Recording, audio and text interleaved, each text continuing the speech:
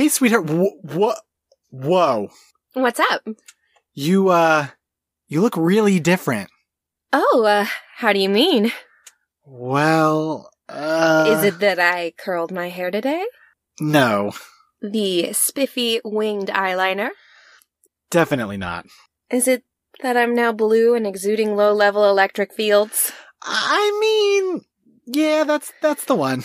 I was hoping you wouldn't notice. Well, I definitely noticed, sweetheart. Oh no, does it look bad? Not bad, just different? What even happened? Well, I just so happened to take a detour home from work the other day through the new road by the incredibly experimental power plant. Well, a strange bolt of electricity hit the car and poof, I'm blue and electric. Okay, I've read a lot of comics. Are you also omniscient? Nope. Whew. Well, is there anything I need to know? Change in personality or your mood? No, I'm basically exactly the same as before. Same Christie abilities and charm, and occasionally electric for plot purposes. Oh, cool. Well, sure, let's get ready to podcast. Oh no, the computer battery is dead. No worries. I got this.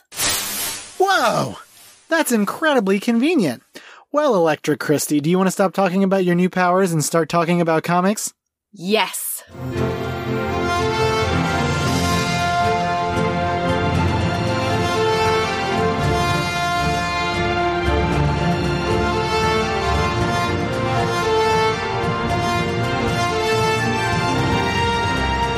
I'm Christina Edelman. And I'm Chris Edelman. And this is Chris's on Infinite Earths. The podcast where nothing will ever be the same.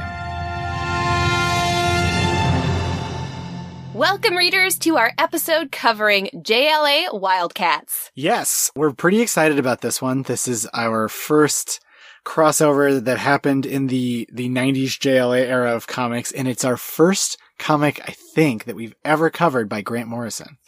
Oh, I don't think I'd thought about it. Mm-hmm. I don't think. But yeah, you're right. Yeah. He's only done a few crossovers. Mm-hmm. And this is just one chunky issue. Yeah, it's just a big 60-pager.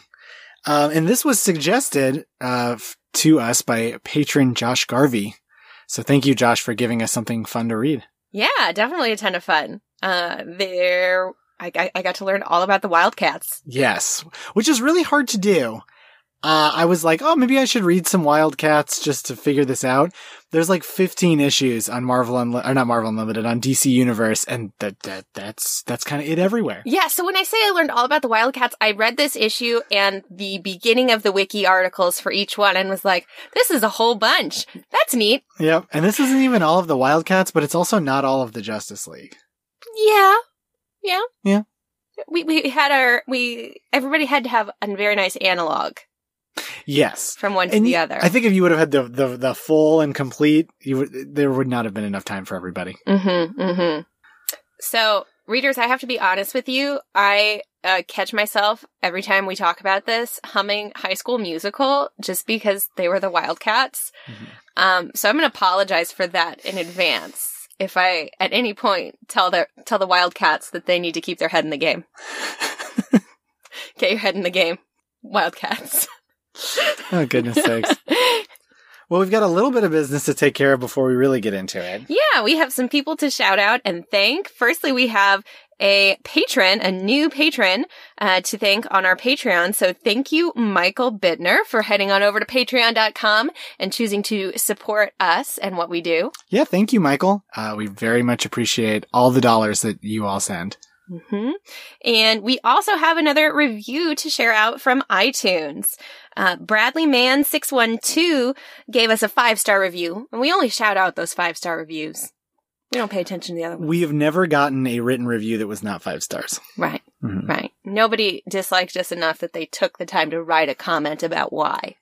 Yeah, which is weird. Usually you only hear about the bad things in terms of that. Yeah, but let's hear about Bradley Man 612's good things. Yeah. Yeah, Bradley Man. Bradley Man says, lots of fun. The hosts are great. I've enjoyed listening a lot. As someone who reads a lot of this from the shelf or racks, I find they are quite knowledgeable, and they seem to share my dislike for Owen Space Cops. And the Key of C Award is currently my favorite internet comic book related award. Lots of fun. Thank you, Bradley. That was very nice. Mm-hmm. And our Key of C award is actually present because of a patron. It's true. Patrons supporting at the $10 level for long enough can force us to permanently add an accolade. Yeah. We have some coming up. Mm-hmm. We're just going to get that much more interesting. Yep. After like 40, we're going to have accolade bloat, and it's just going to be like, all right, episode 2, the accolades. I feel like our accolades are really fun. I would not want to do a whole episode of it, but they're a lot of fun. They're a lot of fun. All right, so are we ready to get on into the other fun part, this other fun segment that we do at the beginning? Mm-hmm. That's not us just rambling. Biscuits. The biscuit segment. Now the summary.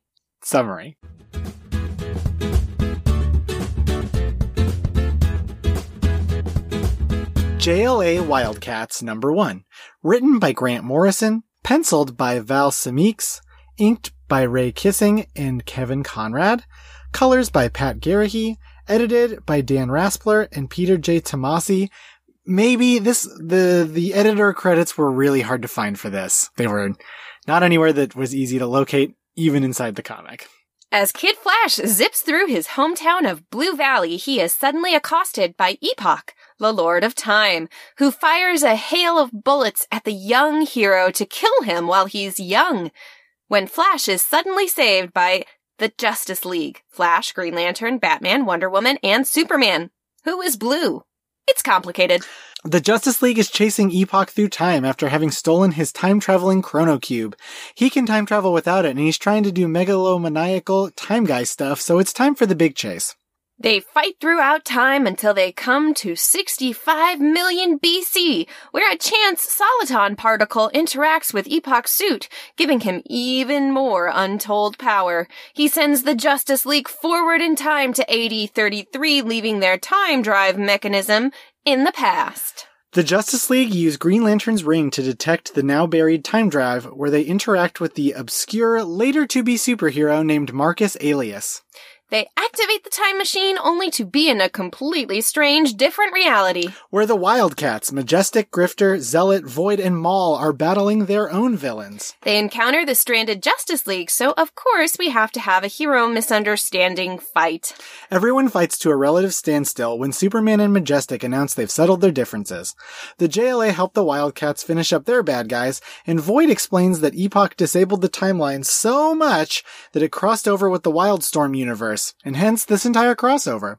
However, if they don't fix this, the timelines will both be destroyed. The stakes! Void uses her powers to travel to a continuum outside of space, where she is hoping the strange entities will exchange dimension-hopping technology for concepts. So Kyle Rayner makes some shapes with his Green Lantern ring, and poof, they're going to be ready to go. They cross over to find 5 days have passed on their Earth, and the place is in absolute chaos. Epoch bonded with a far future weapon computer called the Omega Attractor, where he has been teleporting in strange and horrifying weapons from across time, where he hopes to convert the Earth into a giant time machine.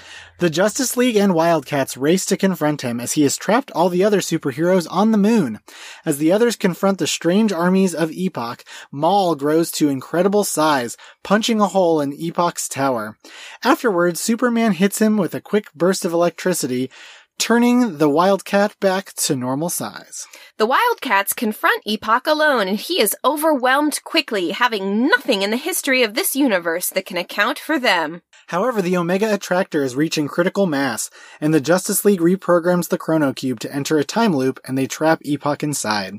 The time streams are collapsing, so the Wildcats return to their universe after a job well done. And Epoch drifts through space and time, becoming a soliton that crashes in 65 million BC.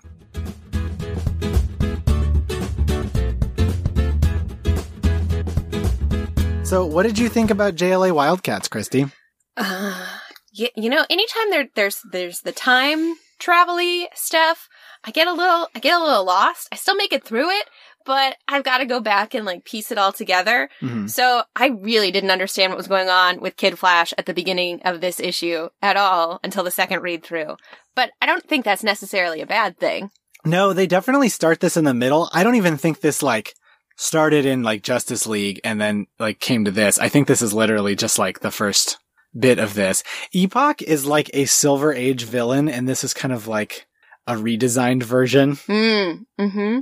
I liked that the Flash is from Blue Valley, which definitely seems like he is from somewhere in Kansas City. A lot of Blue Valley stuff by the river. Yep, Blue Valley. We have the Blue River. Mm-hmm. But that makes sense because Central City, which is where the Flash is from, is supposed to be basically Kansas City. Mm-hmm. But needless to say, I was very confused, and it made a lot of sense the second time reading through it. Did you like that he was just kind of zipping through the countryside? I'm like, you're not gonna find any crime there. It's just cows. You know, no crime, just cows. It's not a bad way to travel. That's gonna be my campaign slogan: no crime, just cows. Moo moo, baby. Moving ahead. So many bad cow jokes. Mm-hmm. I'm gonna milk them for all they're worth. Oh, it's utterly despicable. All right, we're getting dairy in the weeds here. We need to go back. I spot our conclusion. Oh boy. The conclusion of our tale. All right. Now that nobody's listening to this, what do you want to talk about? Well, you mentioned the Epoch redesign, and I feel like not all of the art in this issue worked for me. I actually think the art is like fine. It is definitely trying to do a Howard Porter a little bit, who was the JLA artist that was most popular during the 90s. Mm-hmm. And this seems like it is kind of attempting something like that. Mm-hmm. I even felt like the coloring of this just wasn't as rich as I wanted it to be. No, all of the colors seemed a little bit kind of light and muted, which didn't feel appropriate. Like we have a lot of like these really high concept moments, like when when Void and Kyle Rayner are in the whatever continuum.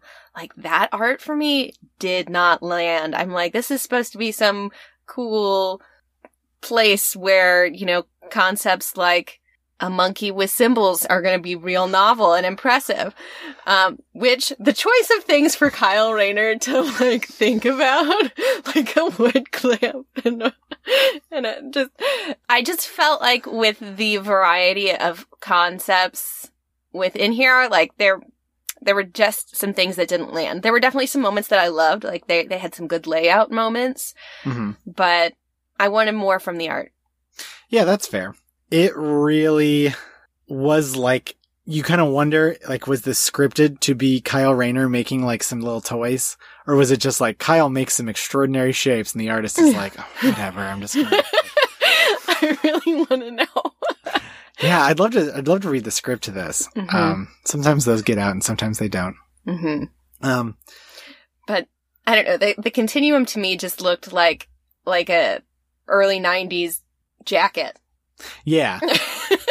Like it was not near weird enough, and the colors just kind of looked like very light, almost pastel colors, but they just weren't that weird. I was just like, could George Perez do this? I don't know. George, I'm trying to think if George does weird super well. It's interesting to pair up an artist like the artist in this one with Grant Morrison, who like this is like his whole deal, like just coming up with completely out there, bizarre things all the time. And I'm like, I guess that nothing in this seemed bizarre enough, right? And even like the Wildstorm universe is just weird. We maybe need to talk a little bit about Wildstorm. Yeah, I don't know a ton about it, but it seemed like they were having some rough times there, fighting lots of, like, everybody just randomly got powers. Yep. The Wildstorm universe came about from Image originally, Image Comics. Oh. When all of the artists broke off to make Image, Jim Lee came up with Wildcats. And you might have noticed that some of these designs look not unlike X-Men 1992 designs. And it's because Jim Lee did both of them roughly at the same time. You know, it's hard to hold more than one idea at once. So And Jim would do some art and then have like random people write for him, because the whole deal with Image was the art was more the draw than like the story. Oh, okay. You know, hence the I say that. I mean, name being Image. Yeah. Not to say that the artists weren't also telling the story, but they were de-emphasizing the people who came up with like the dialogue and things. Mm-hmm. But eventually he left Image and went to DC and took like the whole Wildstorm universe with him, which was this and a few other comics. And so it was still essentially creator owned? I think so, but I think it was creator owned by him. But I think he maybe sold the concept of the Wildstorm universe. But he works at DC now. He's like their top guy, Jim Lee. So I don't know, but it stayed kind of apart from the DC universe, hence why this is a crossover. Nowadays, it is, I think, apart again, but it's kind of come and gone. There's characters who are in the DC universe proper, who were originally in Wildstorm. There are some who aren't. They're an interesting that band of characters. They seem like this is going to be the edgy JLA. Sorry. Yeah, I kind of get where you're coming from there.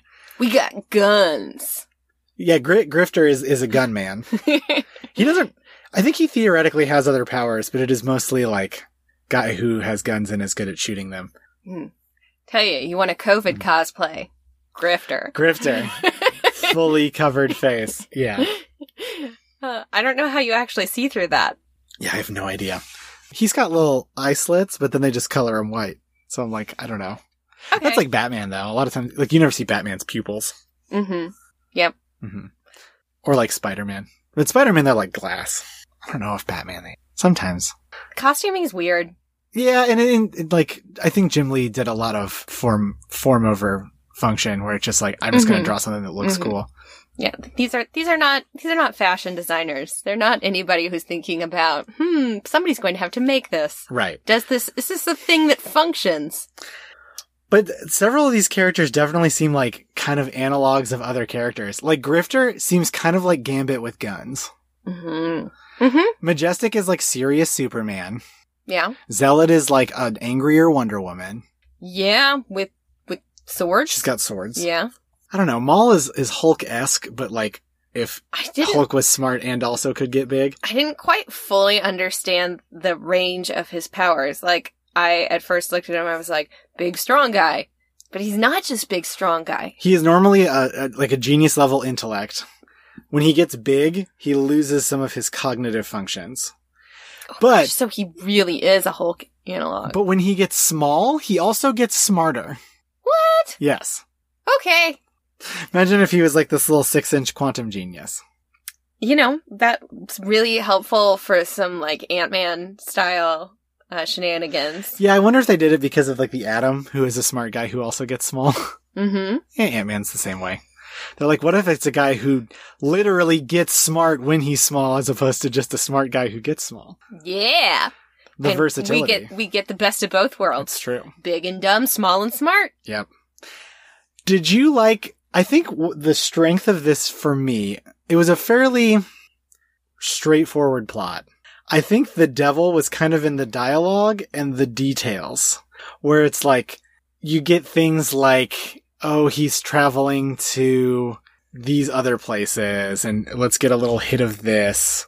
Like, I like that there's a bit where they go to 2016 and there's like really futuristic buildings, and I'm like, sorry, that's not really what it looked like. Yep. Or when they go to Roman times and meet Marcus. Yeah, Marcus Alias, who is, it's like they wanted to say Marcus Aurelius, and they're like, just take out that U and that R, and there we go, we're all done. Yep. I had a moment where I was like, is this like some sort of character that I should know beyond my first guess here? No, nope. he's not in a ton of DC stuff. I only looked him up because Superman addressed him by name, and I'm like, that seems significant. Oh, one thing we have also not talked about. Superman is a blue guy in this. Yeah. All right. Yes. That was a big thing for me here. I was like sitting down to read the comic, and you were like, "Oh, I need to tell you before you start. That's Superman." And I'm like, "What?" No. He's blue. At some point in the jail, and it was either in the JLA comics or the Superman comics at the time, he lost like the ability to like absorb all the sunlight. And instead, he just kind of became electric, and he wore that thing as a containment suit. But he also was supposed to have completely different powers. Okay. But Grant Morrison writes him as just guy with Superman powers who can also occasionally shoot electric stuff. But he still flies, still punches. That's fine with me. Eventually, there is a story where Superman is split into a blue and a red Superman, which is based off of an old story from the Silver Age. This is not called that. Red versus Blue. No, it's not called that, Christy. People are going to tweet at you now about the Halo Red versus Blue, and you're going to be like, I don't actually know what it is. I'm not going to say any more about it. That's it. We're all done. I will sound dumb whatever I say. So instead I say nothing. No. Nothing. All right, well, it's going to be really long rest of the episode if Christy's not Nothing. not allowed to say anything. But I think that this was just a lot of fun. Yeah. How did you feel about, like, the, like, forced, like, one-on-one interactions between the JLA Wildcats? Like, I feel like we got some really cool moments, but I also felt like, gosh, this is so convenient. We've got... Yeah, Majestic and Superman. And I guess the interesting stuff was when Maul was interacting with... was Maul interacting with Green Lantern? Yes. When Maul was interacting with Green Lantern. Mm-hmm. And Flash and Void was kind of neat. The other ones were very analog-y. And it was like, it seemed like such the obvious thing to do. Mm-hmm. It was kind of cool. I think the Majestic Superman stuff was not super interesting. I kind of dug the Zealot Wonder Woman stuff. Yeah, if only because, like, it seemed... Like they were gonna smooch at the end. Yeah. I was gonna try and think of a more creative way to say that, but that's the thing. There was a lot of tension. A lot of tension. Yep. And sores. Wonder Woman was like, can we just talk about it? And Zealot was like, oh, so that's what you want to do, is it? It was very good. We got these little mini stories. Like, there's the whole thing where Batman is trying to convince Grifter to not use guns. Mm-hmm.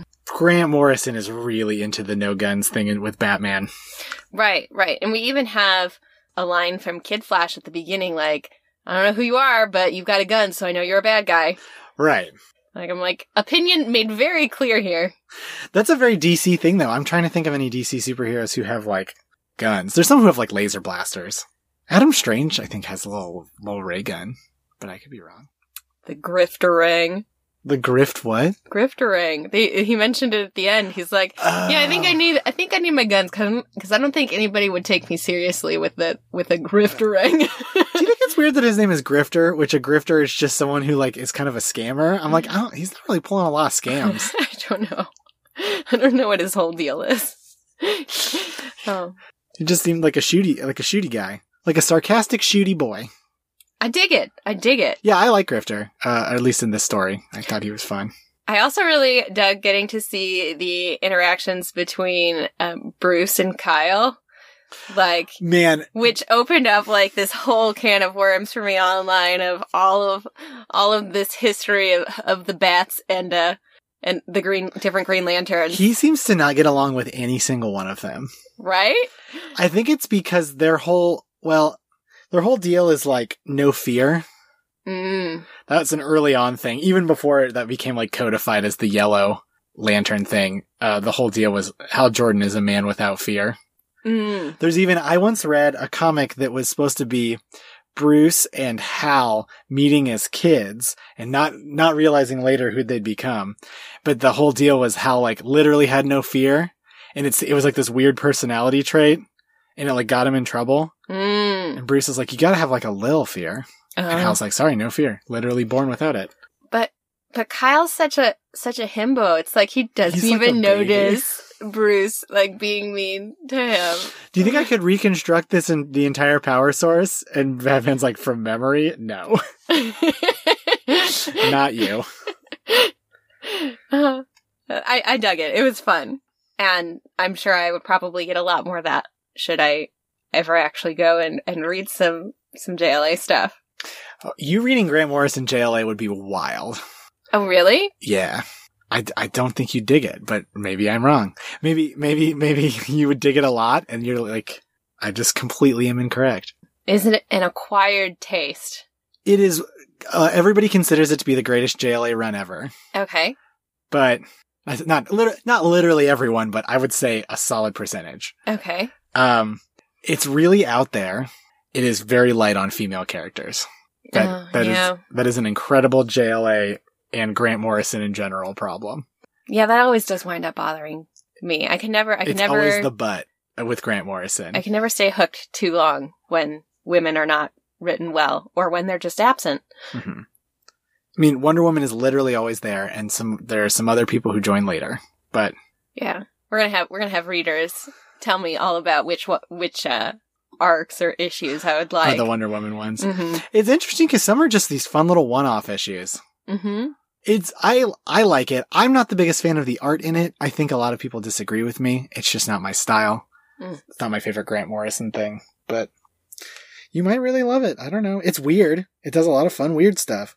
There's an entire arc that deals with the fact that Batman had files on how to, like, defeat every single one of the Justice League members that nobody knew about, and someone takes those plans and just to use them, and everybody's like a real, like, Tony Stark thing or something. Right. I mean, it's a lot of times Grant Morrison takes things to, like, their incredible extreme.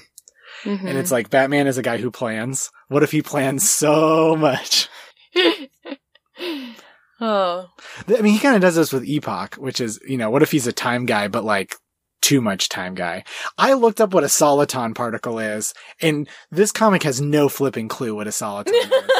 I mean, I get it, but, like, it's like it's hard to explain. I don't want to go into physics corner. I didn't assume it was a real thing. No, it's a real thing in that physics. They made it up. I think I like it better if it's just made up. Well, what did he say? It's like something with a completely like it only exists at one point and at one time. Yeah. But it also moves. I don't know. And it's light. So that's impossible. But and that's not really what it means. I think it's like a particle that has more of a wave-like. But I'm gonna goof it up. I looked it up, and I'm not really a physics guy. Biology is more my thing. I'm also Chemistry. not really a physics guy. That's true. You are not a physics guy. That's very true. I need to get better at physics, but it's weird to me. Oh. Well, are we ready to get into some Twitter questions? Did you know that Wildcat stands for Wild Covert Action Team? Now I do. Let's get into those questions. Twitter questions.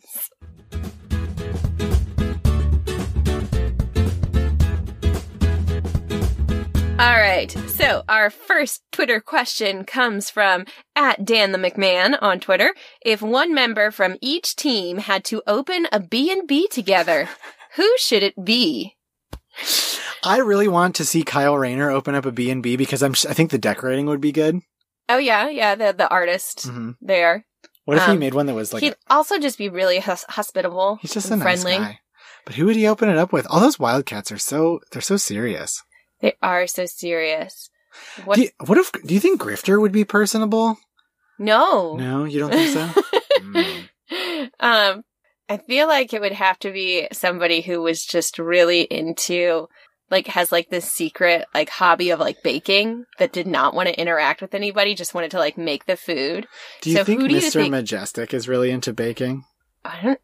Oh my gosh. Would this be the himbo B&B? The him B&B? Yes, this is the himbo B&B. I don't know if Majestic is... I forgot to get into the fact that originally he was called Mr. Majestic, and they eventually dropped the Mr. because most superheroes should not have Mr. And his name is Majestros. Yeah, which is not confusing at all to have people go back and forth between calling him Majestic and Majestros, and you're like, what? Some real Blackagar Boltagon stuff, right? You think someone just like wrote it wrong? You're like, the letterer is doing a really bad job. I was like, no, somebody in editing made a mistake, was what I thought. Yeah. All right, the him B&B it is. Our next question comes from @Brawl2099. Wonder Woman Zealot team up book in the modern DCU. Missed opportunity or nah? One of the problems that I have with the modern DCU is they've made Wonder Woman a little bit more violent. Oh. I don't think it's always a problem, but they literally gave her a sword at some point. Mm-hmm. I would need it to be a Wonder Woman that's a little less intense. So kind of back to her roots. Yeah, and that's been, I think, the utmost recent stuff has been a little bit better about that. But I just like... I mean, but also that dynamic of like the, hey, let's talk this out, and the, hey, let's swords. Like, that can only last for so long, too. Hey, let's swords. So, I don't know. Maybe it could be fun. Conditionally, yes. Missed opportunity. It is a conditional missed opportunity. Okay. DC has not really done a lot of Wildstorm stuff recently. They had a completely by itself, not set in any continuity, story by Warren Ellis called The Wildstorm. The sad thing Readers is... are making a bad face. Right. It ended like basically right when the allegations about him came out. Readers, if you want to know this, it is very Googleable. I mean, people were really bummed because people loved that. Like, it was, I mean, I don't want to heap praise on a terrible person, but it was a book that people considered to be very well written. And, it was like the whole thing was just really soured because of his conduct. And there were even supposed to be more books coming out. Ramon Villalobos, who is a favorite artist of most people I know, was supposed to draw it, and it got canceled, like before it even really went anywhere. It was just a bummer. All right. Next question from @Robert Secundus. An authorized covert action team. A Wildcat? This is a line from said Minnie the Wildstorm, because there were a bunch of covert action teams that like corporations would use in this world. And at one point one shows up and they're like unauthorized, nobody, this is a Wildcat, and it's kind of a little zinger. Zing. Yep. All right. And with the follow-up question from @Robert Secundus, how many electric Supermans could fit on the head of a pin? This is another joke that Rob is throwing at us, because Electric Blue Superman wrestled an angel as if he was Jacob from the Bible. And so he is making it, because it's how many angels can fit on the head of a pin. Well, how many Electric Supermans can fit on the head of a pin? 4. All right, let's keep going. All right. Next question from @M. Turetsky. Would Wildcats have been a success if it weren't written in an obsolete vernacular? Mark is again making a joke. This one is from the Royal Tenenbaums, I'm fairly certain.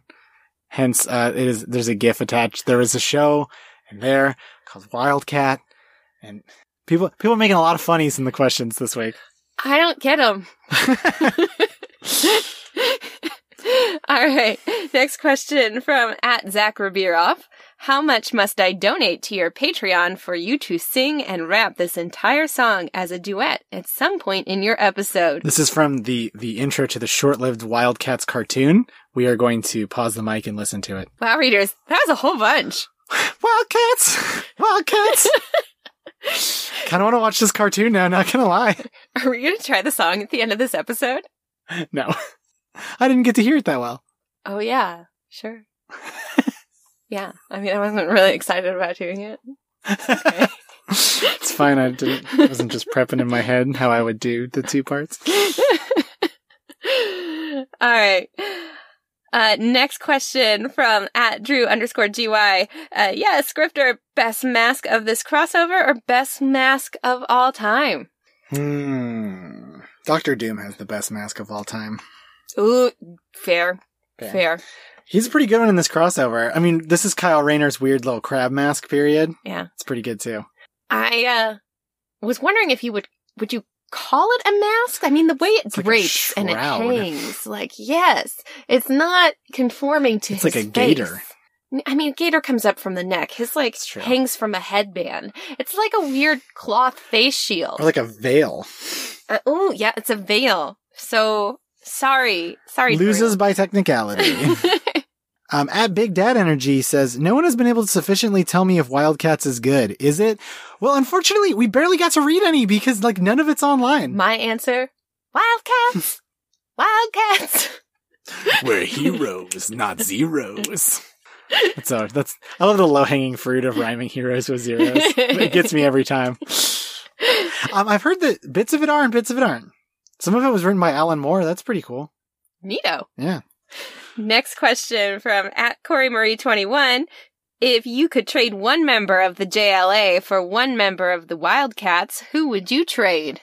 So they got flip-flop. They got switch places. And I imagine we're limiting it to the members in this. In this particular crossover. Huh. I love Wally West, but I'm swapping Wally for somebody. For Void. Yeah, for Void. That was my thought too. Yeah. I think Wally didn't get much in this issue. Yeah, aside from the, beginning where we see him in the past. I think that's why they did it, just so he had something. Right. Yeah, definitely. Oh, final question is also from @BigDadEnergy. Which Wildcat would make the Jellicle choice and decide which cat will ascend to the Heaviside layer and come back to a new life? Okay, readers, I have to confess that before we started recording, Chris and I were doing our best Batman voices, singing Memory from Cats. It was very good. I did not know this question was here. I think Void would ascend to the Heaviside layer. Yes. Yep. Uh-huh. All right. All right. Magical Mr. Mistopheles. Memories. All alone in the moonlight. Has the moon lost its memories?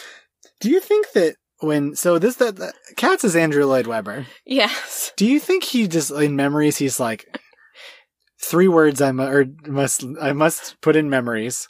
I got to put in Moonlight like 16 times. Uh-huh. Alone's got to be in there a few times. There we go. Gonna come up with something. If you touch me, you'll understand what happiness is. Turned a little bit back into Christy there. Too much of the giggles. Christy thinks Batman voice is like really funny. I'm a child. All right, are we ready to get into our accolades? Yeah, let's do accolades.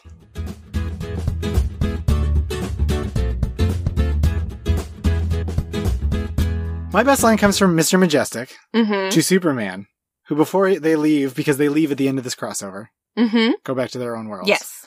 He says to Superman, you should wear a cape. It was real cute. It was cute.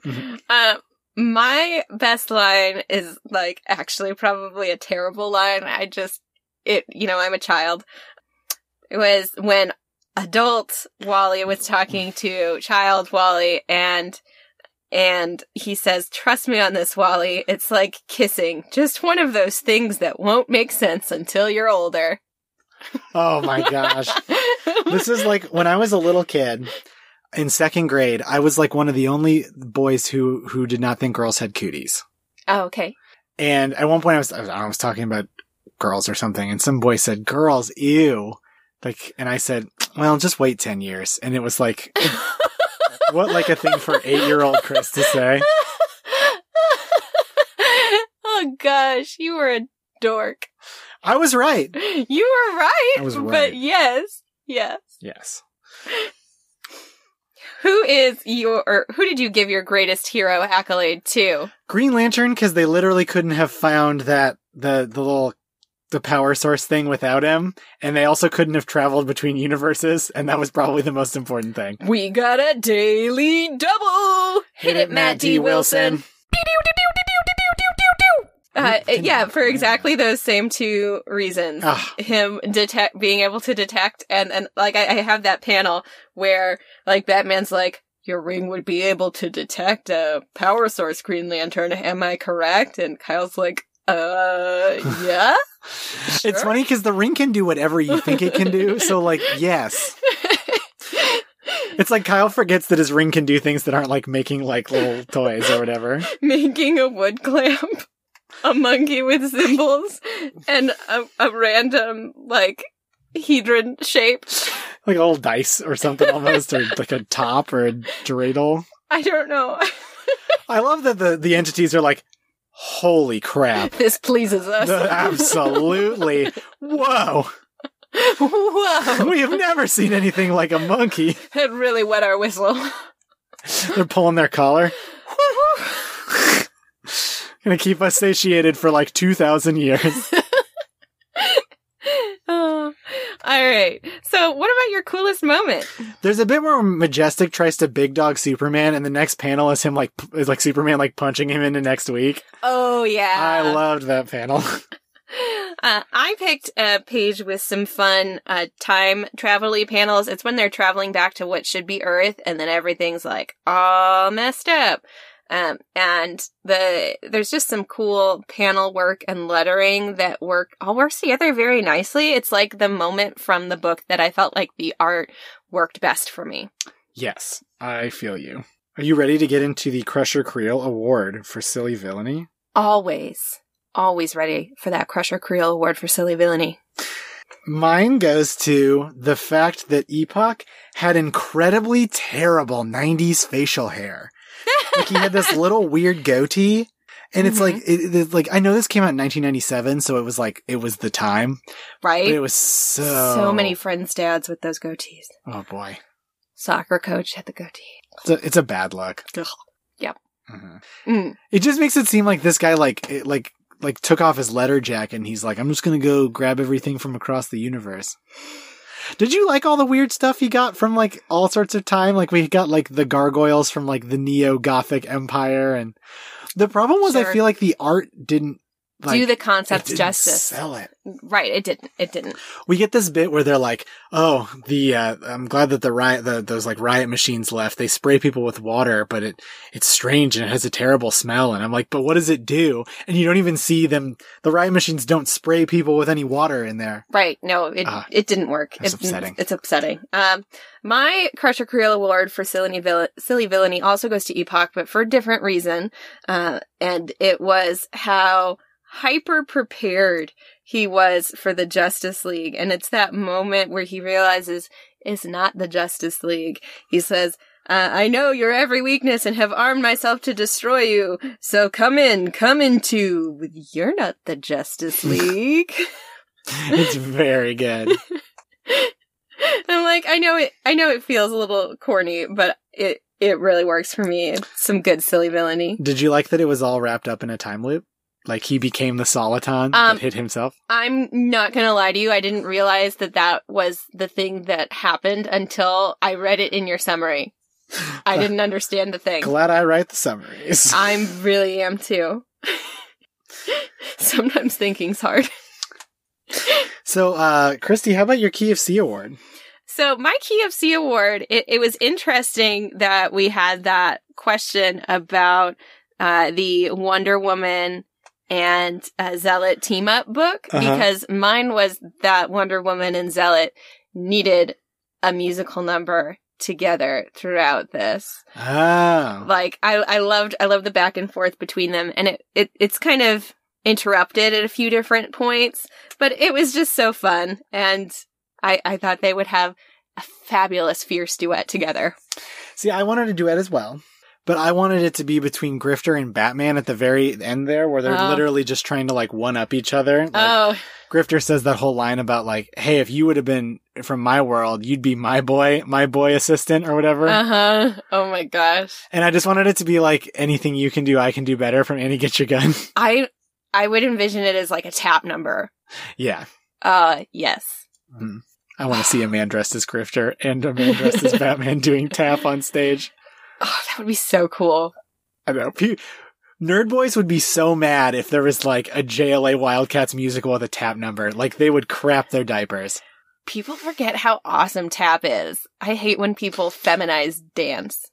People also forget how silly superheroes are. That also. Oh, like some of those early tap stuff that you can see, and the movies and the. Man, they can dance. Yeah, feminizing dance is real weird, and I feel like I don't understand. I'm sorry, I'm just having a time over here. Yeah, you're having a real time.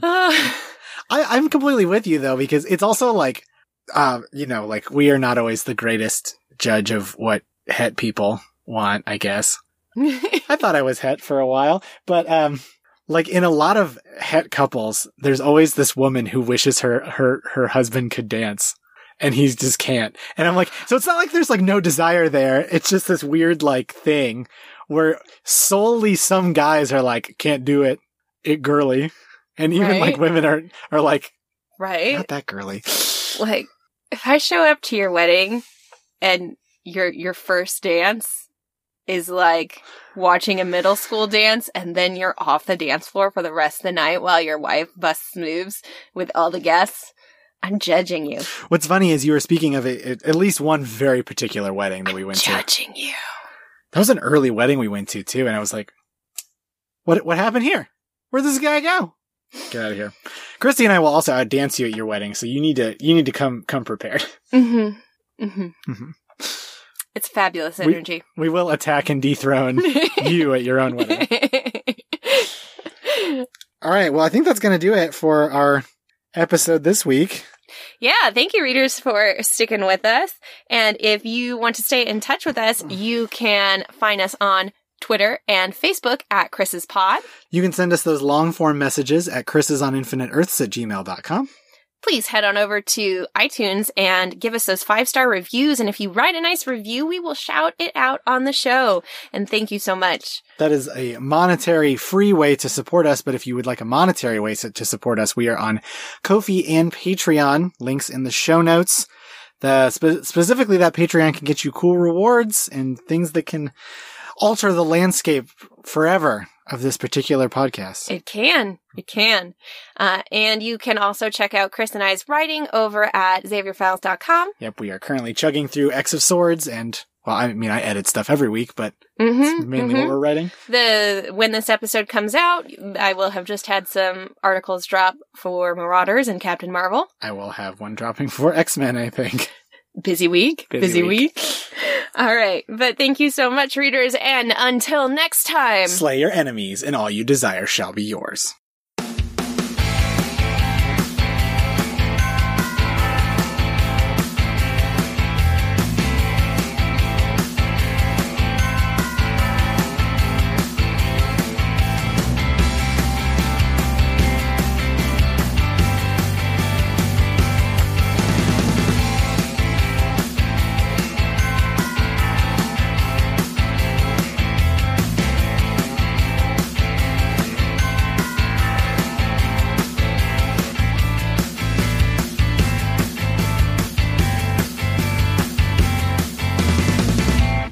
One and only Wildcats. Maybe you could just end with that. Yeah, that's what I'm going to do.